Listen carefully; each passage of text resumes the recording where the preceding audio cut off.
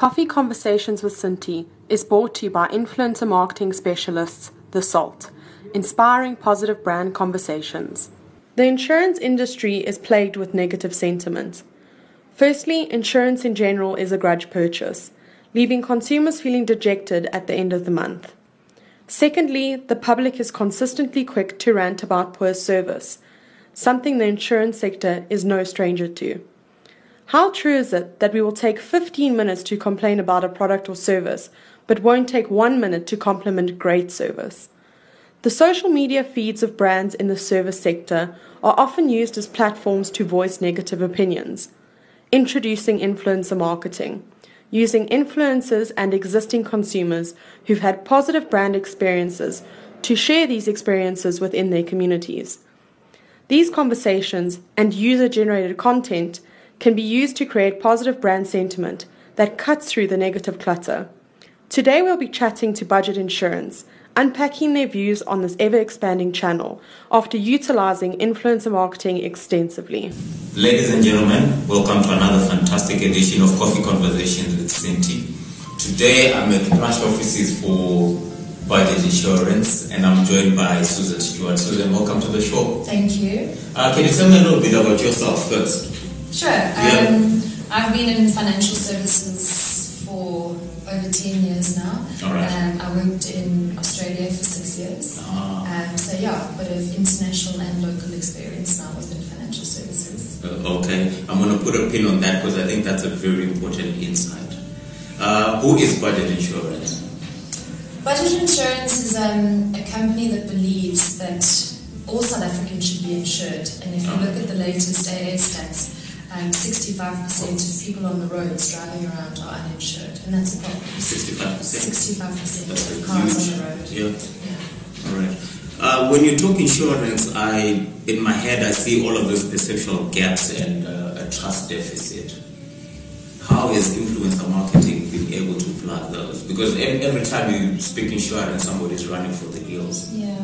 I think influencer marketing is authentic. It's not coming from the company. Often it's unscripted. Yes. It's just the person that's doing it it's their experience with the brand, their beliefs. They're speaking to their circles, whether it's family or friends. It's authentic and it's not advertising that you can buy. And how long have you been using this tool? For the past 4, 5, maybe even 6 years now. Okay. And why have you made it an integral part of your marketing strategy? Well, I think it needs to be part of the mix. Like you said, trust is definitely a factor with insurance in general. Yeah. And if people can talk about the need for insurance or their experience with insurance companies, it's not coming from a company that's paid. It's just the person's own experience. So the conversation is peer-to-peer and it comes from a trusted source. Absolutely. Because I think the biggest problem is there's a lot of negative perceptions and the brand narrative is wrong in the market. So is influencer marketing able to counter that through people that are already using it on a daily basis? I think so. Or using your products, that is.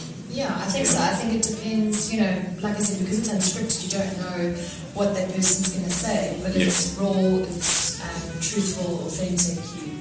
It's not something that you can get through a paid advertising video. Okay, and the use of celebrities to endorse products versus the use of influencer marketing, what's your take on that? Well, I think using celebrities, obviously they're paid, and they might be paid to say certain things, they might not even be customers of the brand. Yeah, and I think because there's no way Tiger Woods drives a Buick or a Mazda, is there?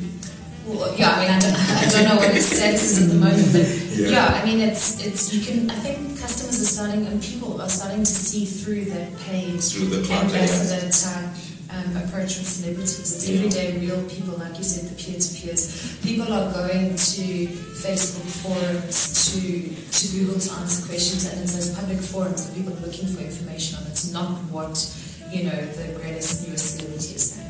All right. You've obviously done a number of campaigns, influencer marketing campaigns. I'd like to know, are you using this tool end to end? So from the beginning of the purchase journey, from consideration all the way to purchase, for these particular spaces that you're using this tool in?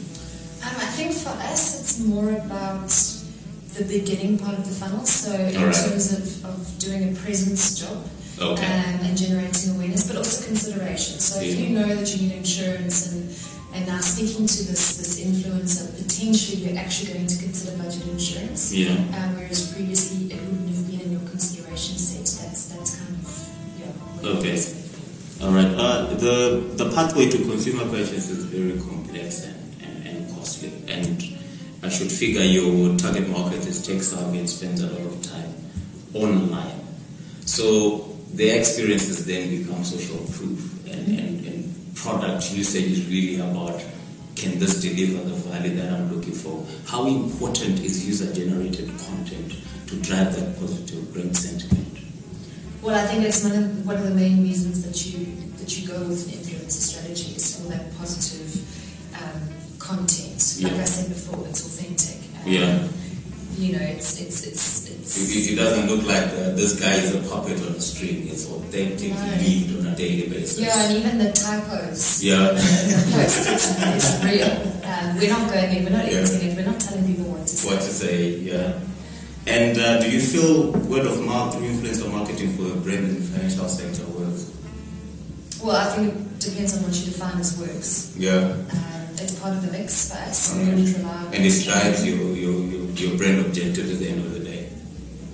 Some of them definitely. All right. Okay. What do you think is next for influencer marketing? Well, I suppose we'd ask you guys that. What is the next level? How do you take it to the next level? From a user perspective, that is. I'm not sure what you mean. Okay. And the power of the people, because I think what has happened now is brands have sort of like given the narrative to the market. Does that scare you when you have to give your brand direction to somebody that's not budget insurance? Does that scare you? No, I think it's actually the opposite. I think people are now giving the narrative to brands, and that's more scary. It's not in our hands anymore. It's not we broadcast a message and that's how it is. It's, you know, peer-to-peers are saying what the narrative of brands is, and it's more truthful. It can be scary for a brand. All right. And then in terms of your future usage of influencer marketing as a channel and as part of the marketing mix, where are you taking it? Are you putting more budget into it, or you're taking budget away from it? I think you just reworded the previous question on the future of it. I think we're always open to looking at the trends and where it's headed. I do think that the mass media, mass broadcasting is dying in a sense. I think it will always be there to support, but I think we need to look at new ways of doing things, and this is definitely one of them. It is something that we are investing in ongoing. Like we said, the last 5-6 years we've been doing this. Don't intend to stop. But I do think that you need to mix up the way that you do it. You can't keep doing the same thing. Of course. The markets are very dynamic. The consumer themselves are very dynamic as well. And then just to take you a little bit back, in terms of the influencer marketing process, I think it's a painstaking exercise to identify influencers, to track. So how are you making sure that you're partnering with the right influencer marketing agency? Well, we rely very heavily on our agency to do that for us. The one criteria is that they have to be a budget insurance customer. Again, we cannot speak about a brand if you're not actually insured with them. Or if you're previously insured with them, that could be an option as well. But I just think you can't speak about something that you don't know about. And that's the biggest thing for us. And that's where paid celebrities come in, is they don't necessarily need to use the product or the service, they can speak about it. These guys are current users of the product. All right. Thank you so much, Susan, for joining me this afternoon. And thank you. I hope to see you next time, and all the best with your brand. Great, thanks so much.